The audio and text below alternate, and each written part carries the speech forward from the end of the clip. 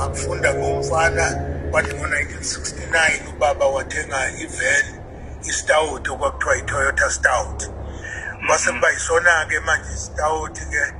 ubaba silanda injemane kwamhlaba yalingana khona enye indawo ngasembazwana okuthiwa kugege kwakudayiswa injemane abanye bathi ubusulu utshwala lobu bumhlophe obuhle obuphuma emalaleni ilala usikwilala bese kuyaconsa kancane kuze kugcwale sigcwalisa ke ibhakubhaku lapha kule moto sihambe sideliver ke nobaba ngiyafunda njalo isikole